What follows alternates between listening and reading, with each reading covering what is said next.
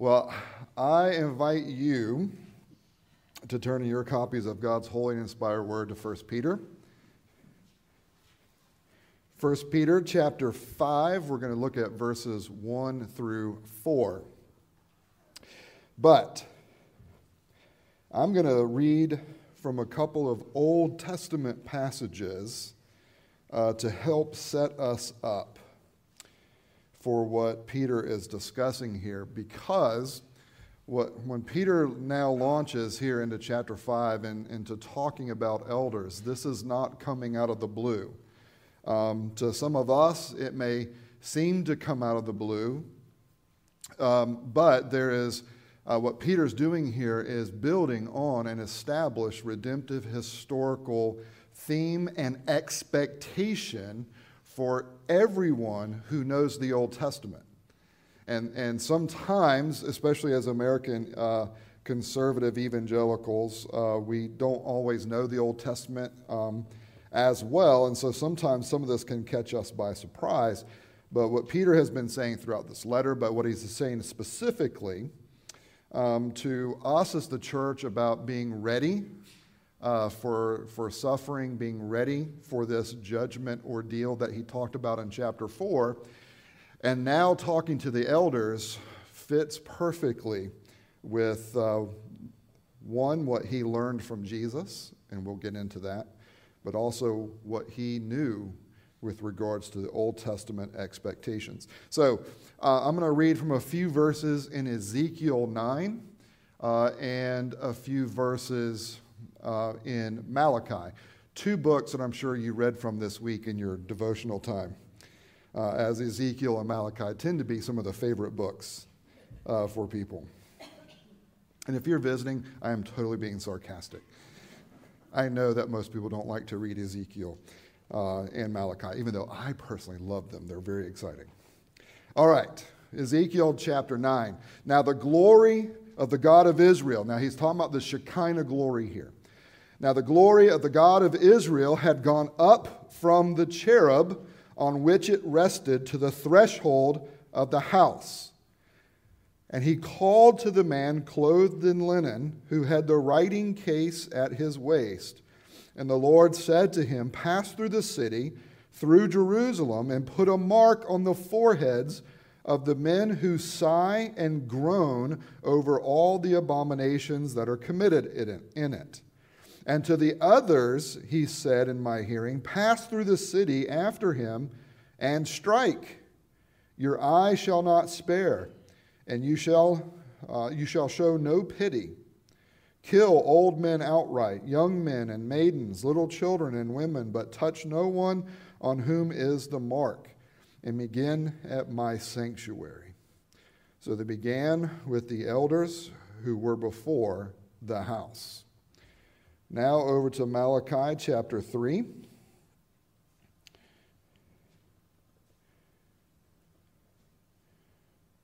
Malachi 3, by the way, Malachi 3, the beginning verses here are often one of the readings that will be done during the Advent readings. Malachi 3, "Behold, I send my messenger, and he will prepare the way before me. And the Lord whom you seek will suddenly come to his temple. And the messenger of the covenant in whom you delight, behold, he is coming, says the Lord of hosts.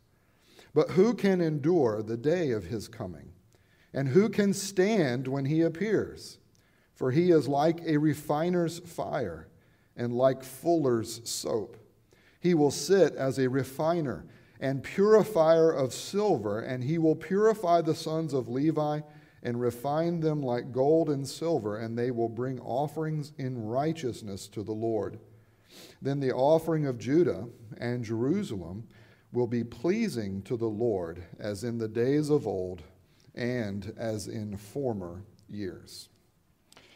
And now, if you would, to our primary text this morning for the sermon from 1 Peter chapter 5, verses 1 through 4. "So I exhort the elders among you, as a fellow elder and a witness of the sufferings of Christ, as well as a partaker in the glory that is going to be revealed. shepherd the flock of God that is among you, exercising oversight, not under compulsion, but willingly, as God would have you, not for shameful gain, but eagerly, not domineering over those in your charge, but being examples to the flock. And when the chief shepherd appears, you will receive the unfading crown of glory. Let's pray.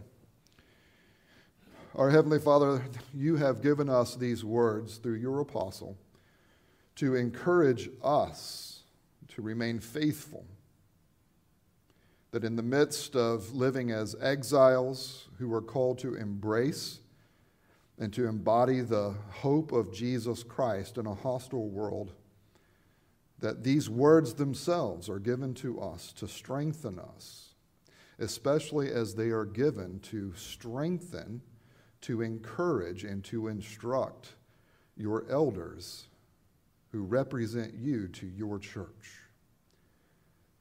But Lord, I pray this morning that you would give us all ears to hear and all eyes to see, where it could be easy to think through what is being said from the perspective of it applying to the elders.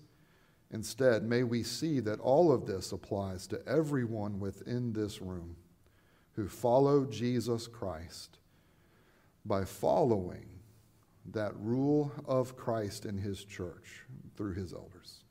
It is in Jesus' name that we pray. Amen. Peter takes his discipleship experience with Jesus Christ, and he now takes that experience and he speaks to the elders who have a particular role in leading Christ's church, especially in leading Christ's church through the difficulties of following Christ in a hostile world, but also because as the leadership goes, so also typically does the church. This is the redemptive historical theme that Peter is picking up on, as he has already told us that as God's people who live in the last days, who live in that final period of redemption, where the only thing left to happen is for Jesus Christ to return in his second advent and fully introduce everything that he has already begun. That as we live in those latter days, we are told that the church will receive the judgment of God in Christ by being purified. That before the Lord brings a judgment to punish the ungodly and the worldly, he first brings a judgment that purifies his people. It is a judgment that is meant to make us more like Jesus Christ. He is the refiner's fire. He is the fuller's soap, as described in Malachi chapter 3. And his coming brings with it not only the gift of righteousness to those who receive him by faith, but it also brings with it a sanctification, where Christ is purifying us. He's getting us ready. What is he getting us ready for? He's getting us ready to live in the unmediated glory of God's presence forevermore. We read of that in Isaiah 65 at the beginning of the service for our Advent reading, that with the first Advent in Christ and with the second Advent to come, what is going to be introduced in its fullness is living in this unmediated glory of God's presence. And you and I, in our sinful bodies and estates, we can't handle that. And so Christ grants us his righteousness as a gift. It is free. We don't earn it. We don't work for it. We can't lose it. He gives us, he gifts us his righteousness.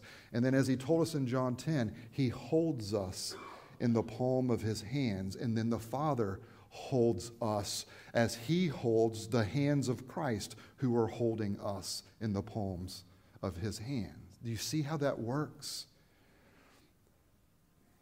But this process of purification, it is not always pleasant. It can be rather difficult, especially when God ordains for this purification to take place through suffering in Christ, along with Christ, like Christ. That's what he's been saying throughout this whole letter. That for Jesus Christ, who is our life, the path that he took as the first exile from the heavenly places is that he gave up glory for a time, and he came and he suffered. And he suffered for us.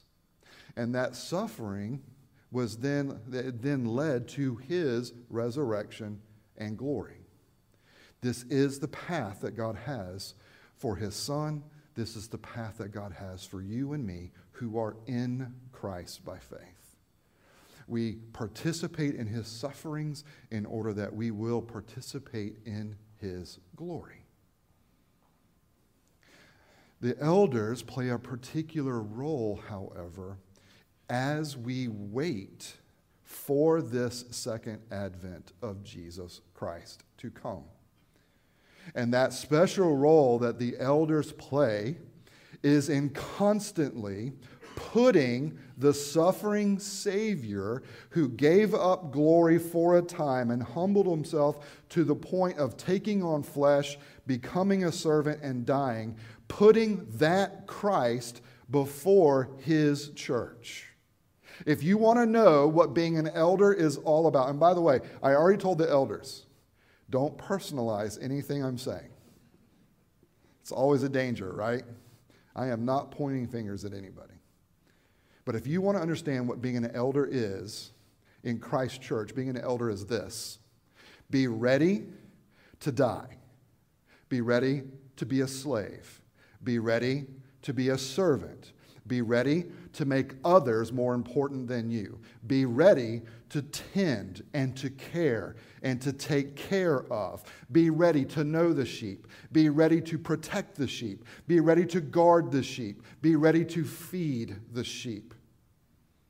The primary metaphor that Christ uses for himself and for every elder in his church since his earthly ministry, the primary the example that he puts before us, this metaphor, is the shepherd. It is not king. It is not CEO.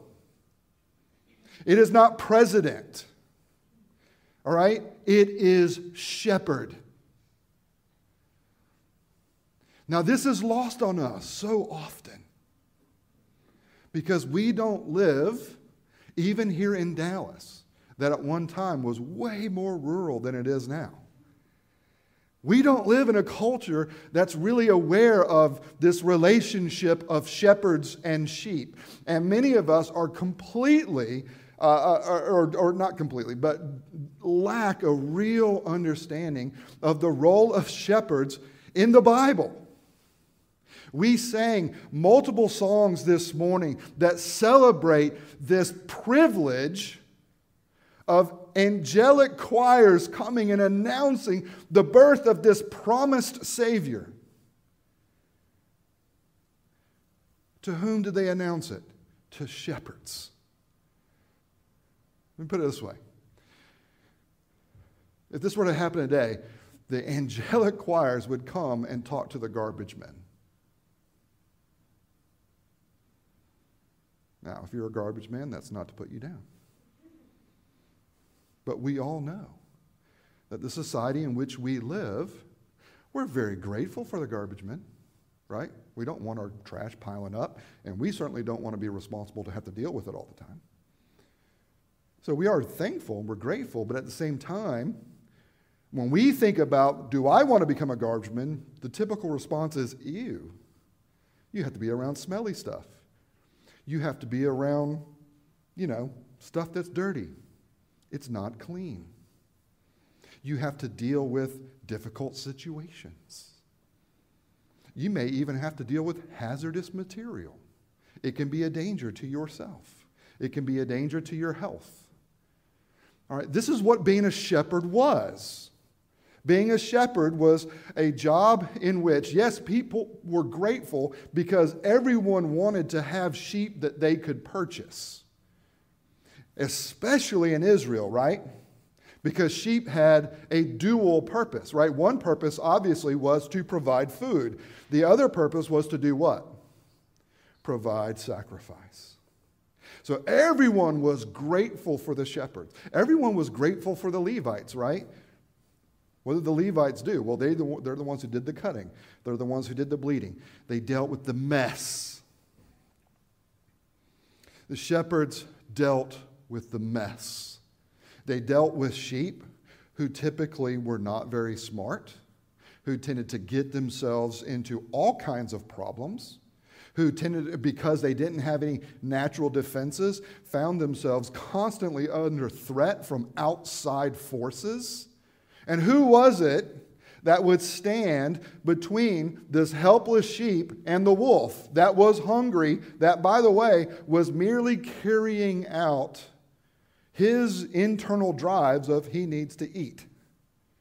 Right? The wolf isn't wicked per se there. Who stands between the wolf and the sheep? The shepherd.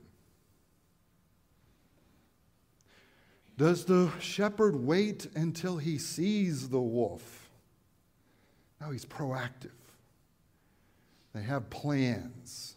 They come up with ways to try to naturally fortify the flock at different times and in different ways depending on the situations in which they find themselves. Are you seeing the picture? The picture is this, that Jesus Christ says, if you really want to understand who I am to my church, I am her shepherd. And as he has gone back to the heavenly places while we are waiting for his return in the second advent, what he tells us here is, though I am away, I give you little lowercase s shepherds that represent me to you. And what this means for being an elder is this. As you represent Christ, you represent him in a way that corresponds to how he presented himself in his first advent. He did not come as a king, even though he was the... I know, and we're in a Presbyterian worship, I'm going to ask you to speak. He came as the King of Kings. He didn't come as a king, though he was the King of Kings. And if your idea of being an elder is that, okay, I know there's some problems, and I've got some answers. So if I can just get into this position of power and authority, then I'll get to start making the decisions that need to happen to fix everything. If that's what your idea of being an elder is, please don't ever accept a nomination if you get nominated. Because that's not the role. The role is to represent the Christ who humbled himself in giving up glory, taking upon himself flesh, and becoming a servant even to the point of death. Where he dealt with difficult people, where he dealt with difficult situations, where he dealt with people who were on the brink of breaking because sin was pressing down on them so hard, while at the same time dealing with people who were so fortified against their sin that they were unwilling to become broken by it. And he was the one described in that second servant psalm in Isaiah 42 as the one who would not break a bruised reed. He is described as being gentle and lowly, even though he is exalted and transcendent. This is what being an elder is about, because this is what the people of God need. This is what the people of God needed in the Old Testament. One of the Old Testament passages that I would have liked to read that we didn't was from Ezekiel 34. You see, the book of Ezekiel is talking about this second coming, or it talks about the coming of the Messiah, which we know as being two comings, right? Two advents, but it's presented as one in the book of Ezekiel. And with the coming of the Messiah, what is described is that there would be judgment on the house of God and then judgment on all the Gentile nations. And that the judgment within the house of God, where it starts, what Peter just said in chapter 4, began with the elders. Ezekiel 9, the glory cloud is to go out and to mark everyone that is repentant over the sin that exists. And then for those who were not, they were going to be judged. And we are told that the Lord, after giving this instruction, said, now begin with the elders. Why? Because in the history of Israel, just like there was a history of bad kings that led the nation into sin and idolatry, there was also a history of bad elders. And Ezekiel 34 describes these elders for you, just in case you're curious. Well, what was a bad elder in Israel? Well, read Ezekiel 34. Son of man, prophesy against the shepherds of Israel. Prophesy and say to them, even to the shepherds, thus says the Lord God, shepherds of Israel who have been feeding yourselves, should not shepherds feed the sheep? You eat the fat, you clothe yourselves with the wool, you slaughter the fat ones, but you do not feed the sheep.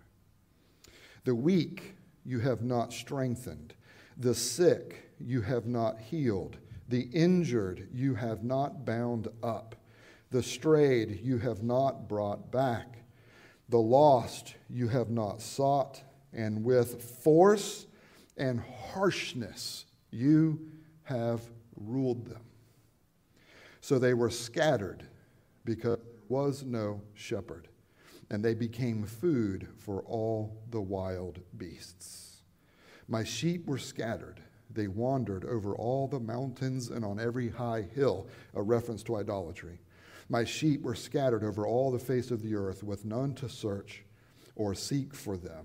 And then you go later into Ezekiel 4, where the Lord says, behold, I myself will search for my sheep. I will seek them out.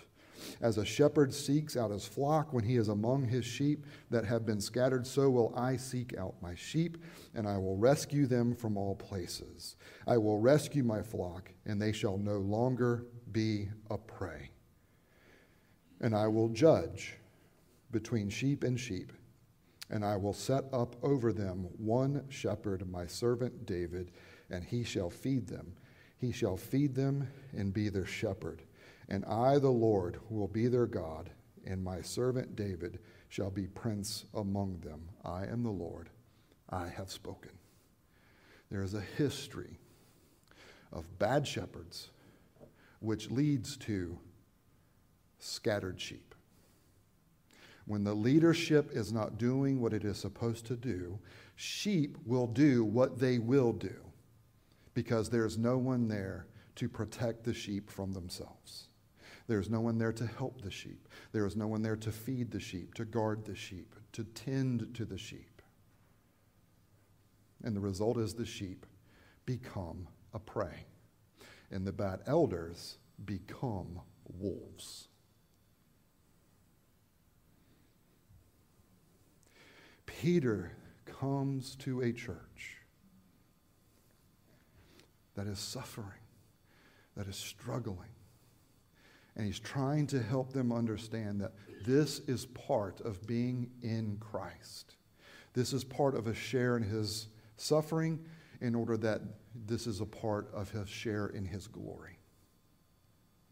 And he has just told the people of God, this is what you're experiencing.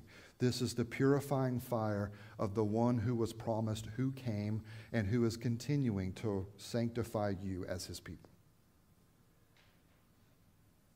And judgment that you are experiencing, that judgment that begins with the house of God, just as the Old Testament said, it is a judgment that starts with the elders.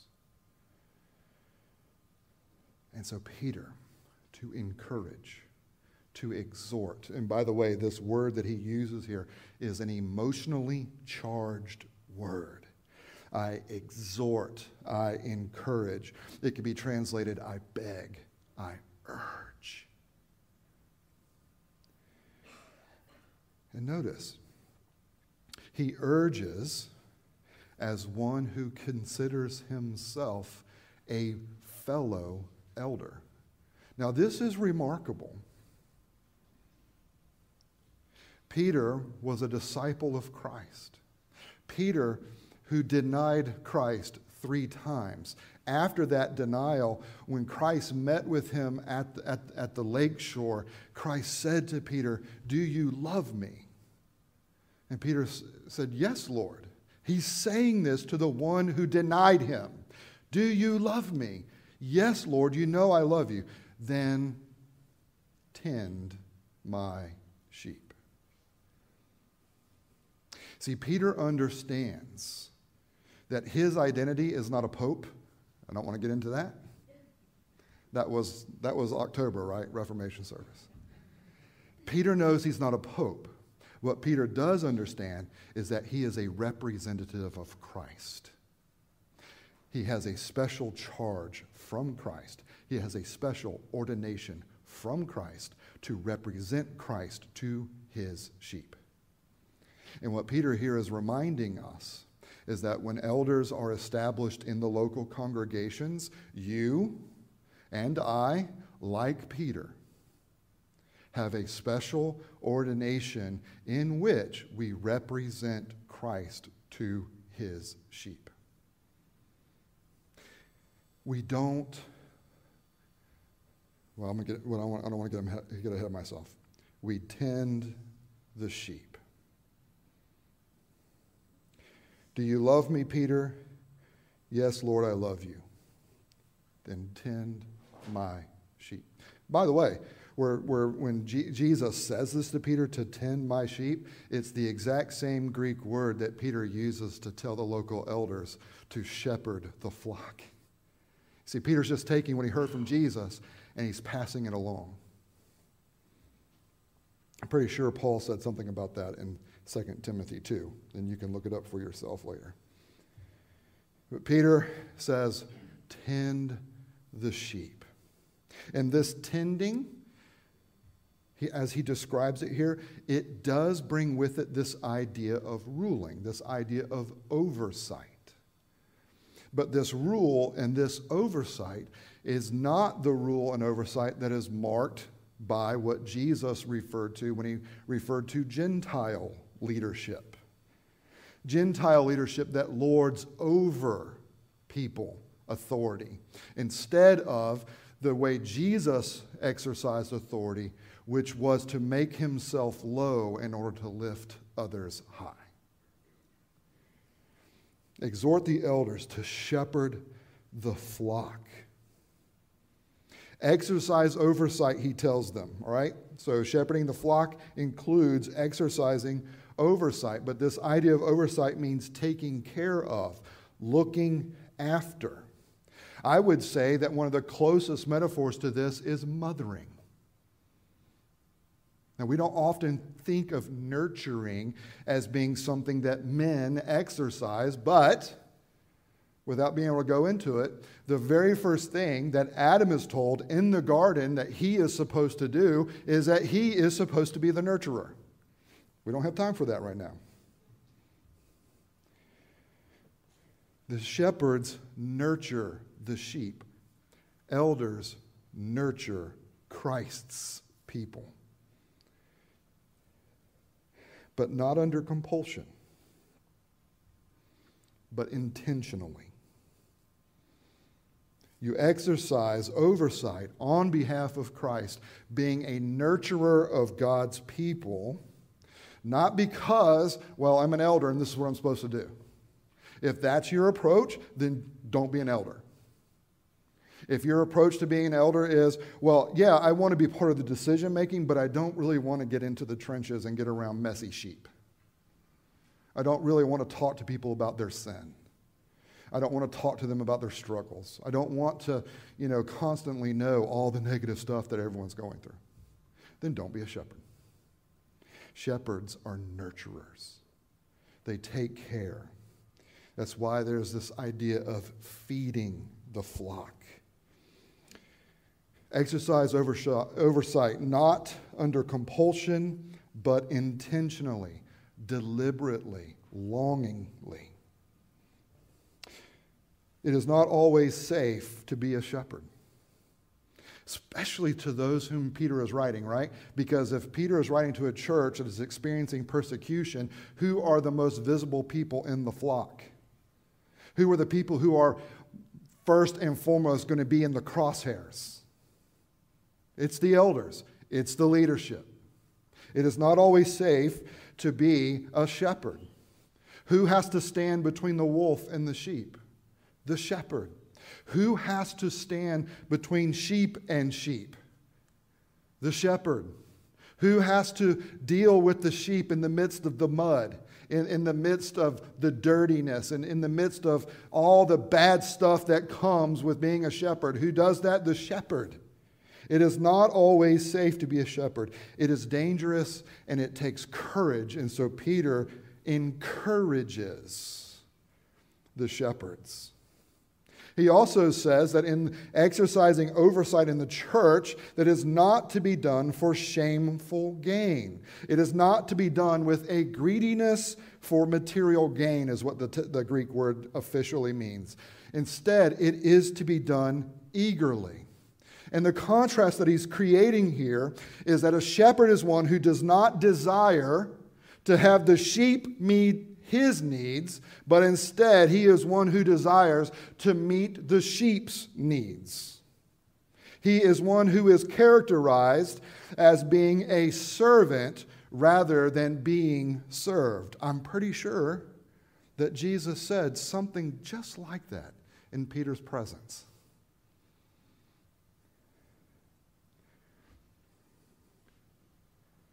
It is not always natural to be a shepherd. It is not natural to put yourself in harm's way. That's one of the reasons we pray for our first responders, right? It's one of the reasons we pray for our police, that we pray for our firemen, that we pray for those who go out and serve the hospitals by driving the ambulance and coming and giving the initial care. This is why we pray for our military. It is not natural to put yourself in front of a loaded gun on behalf of somebody else. It is not natural, and yet that is the work of an elder.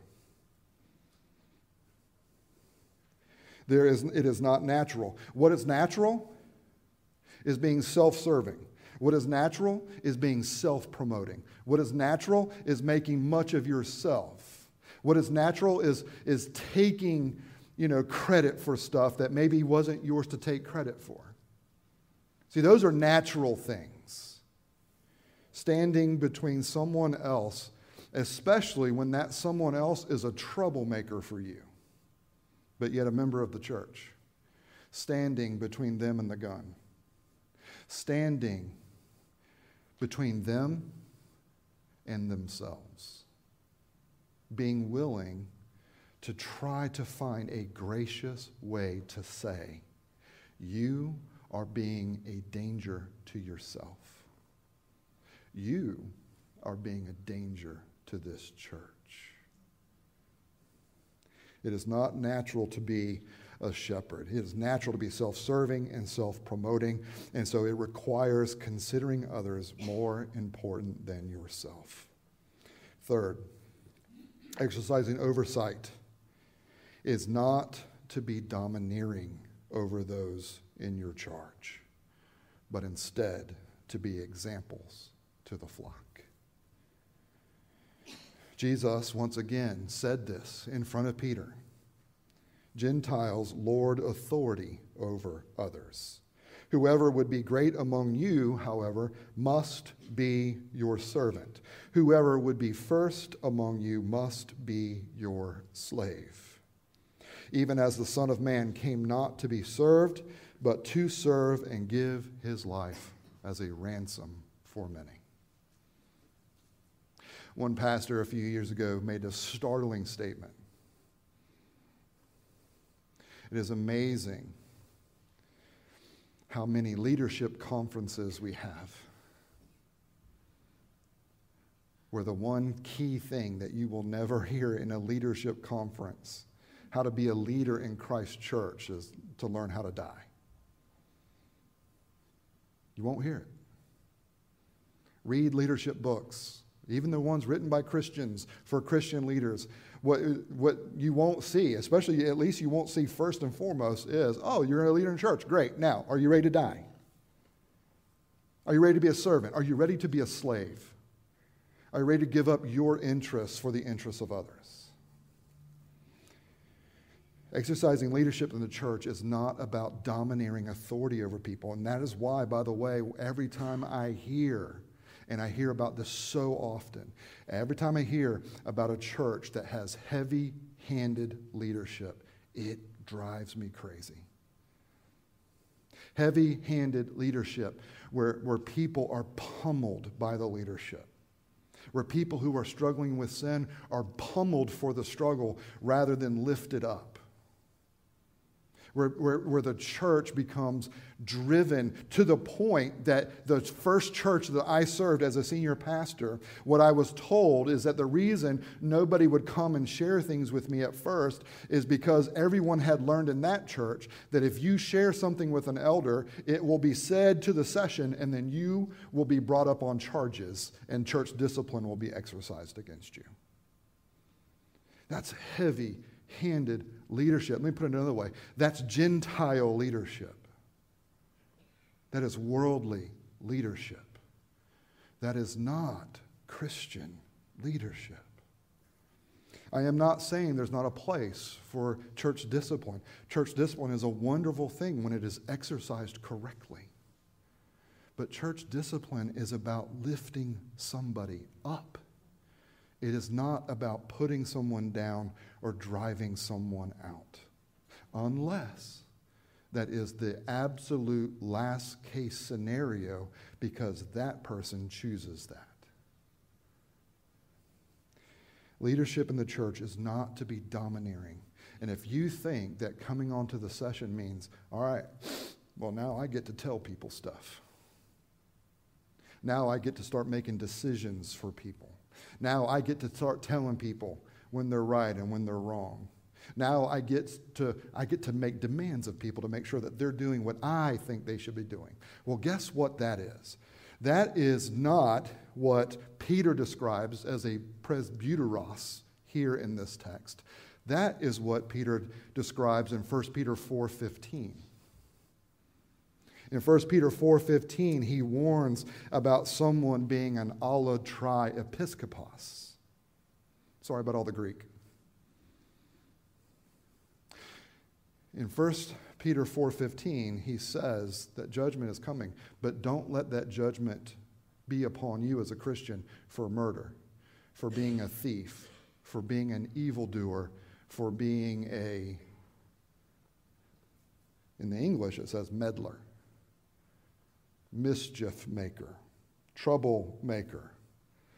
Literally in the Greek, it means overseer of everyone. It's a busybody. It's someone who thinks they know best, so they go around trying to micromanage everybody.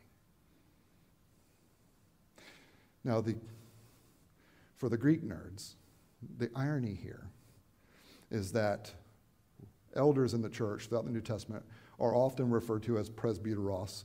They are also referred to as episkopos. And so Peter is making a play on the word episkopos. Before he starts dealing with the episkopoi, he deals with those who think that they are, those who think that they should be, those who are going around the church getting their hands into everything, getting their voices into everything, thinking that they know better than the leadership or that they know better than someone who has been asked or tasked to do something, and that they're just going to come in and they're going to share their brilliance and they're going to share their genius and they're going to take over.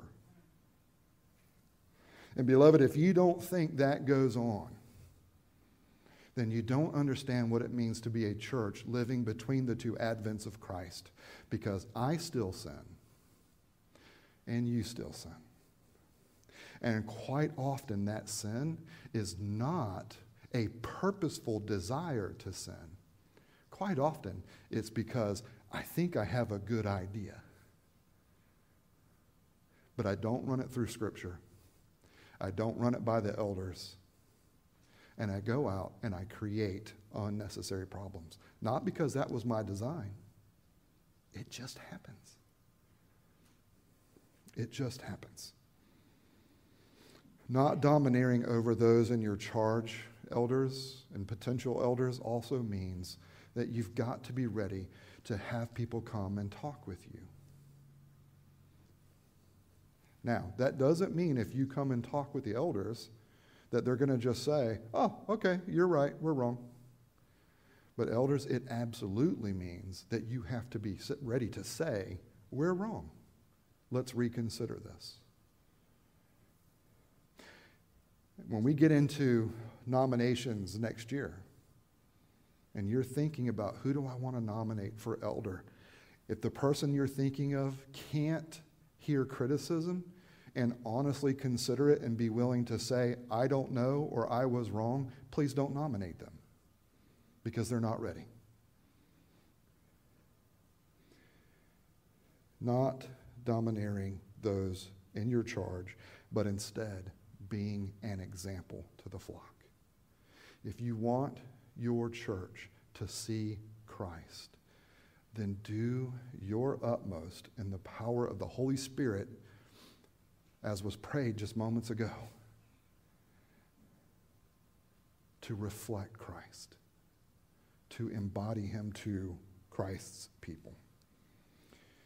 Bottom line is, it's not always great to be a shepherd because it requires of you utmost vulnerability, and it requires you to be absolutely personal, and it requires restraint. Most of us, when we hear criticism, we want to attack. The shepherd listens and considers. Doesn't mean you always agree, but you listen and you consider, and then you try to figure out, what can I do to figure out what is really being said here, what the concern really is, and then try to serve that person and to meet that need. Now, the reality is most of us live with a whole bunch of felt needs, right? Sometimes the felt needs correspond to our actual needs. Sometimes your felt needs don't. But oftentimes your felt need will often give a window into what your actual need is. And the discernment required to be a shepherd in Christ's church is to hear the felt need that is being expressed and see if you can figure out the actual need that it is pointing you to, and then try to serve. But don't expect yourself, if you are an elder, or don't expect the elders to be perfect, because we are sinners. And that is why we participate in the confession of sin every week, and that is why we participate in being renewed in the assurance of forgiveness every week. And one of the greatest ways that a shepherd can model Jesus for his church is in modeling an honesty about weaknesses, an honesty about sin, an honesty about mistakes, and asking forgiveness. And I am the absolute worst person to be the one saying that in this pulpit, because I wish that I was much better at that than I am. But this is what we are called to. And just as the people of God, and by the way, congregation, we get to you next week. So if you're feeling a little good, don't get too comfortable. No, I'm just messing. Be comfortable in Christ. But just as everyday members of the church are motivated to remain faithful to Christ in the midst of suffering because of the unfading crown of glory that is coming, to the elders, to the potential elders, that is your motivation as well. Suffer for Christ now, because your suffering will lead to this unfading crown of glory. Beloved, Advent forces this upon us every year, that the one who was high and lifted up came low and humbled himself as a path to taking us who are naturally humbled low under our sin, and for us to be exalted into his righteousness and to his glory. Let this Advent, as you continue to reflect and as you continue to celebrate Christ and as you continue to anticipate that second coming, be shaped by this. And beloved, pray this for me. And pray this for our current session. Pray that we will be the kind of shepherds that Peter encourages us to be, because this is what you need. Let's pray. Our Heavenly Father, we thank you so much for Jesus Christ. It feels trite saying it that way, but Lord, I don't have the words to express in a magnanimous fashion how awesome Christ is for us. And so, Lord, through your Spirit and through your word, impress Christ deeper and deeper and deeper into our souls. And cause us, Lord, to reflect more and more deeply and more clearly on the glory of Christ that is already present for us, so that we would be the kind of people, the kind of sheep that you call, but also, Lord, that we would be the kind of elders that you purpose and design for your sheep. And so, Lord, help us to willingly embrace the humility that comes not only with knowing Christ, but particularly with representing Christ to his people. And help us to embrace this eagerly and willingly, not lazily. Help us embrace this purposefully and intentionally, not in order to get something, but in order to give something. And help us to do this, Lord, not to be domineering, but to be expressions of our gentle Savior, who will not break a broken reed. Oh, Lord, may we manifest that part of Christ, and may the rule that we lead here within Christ Church be a rule that is marked by those things, so that not only your elders, but your people, your sheep, will be this embodiment to the world of the humble, gentle, loving Savior that they need, that they are denying and rejecting. We pray this in Jesus' name. Amen.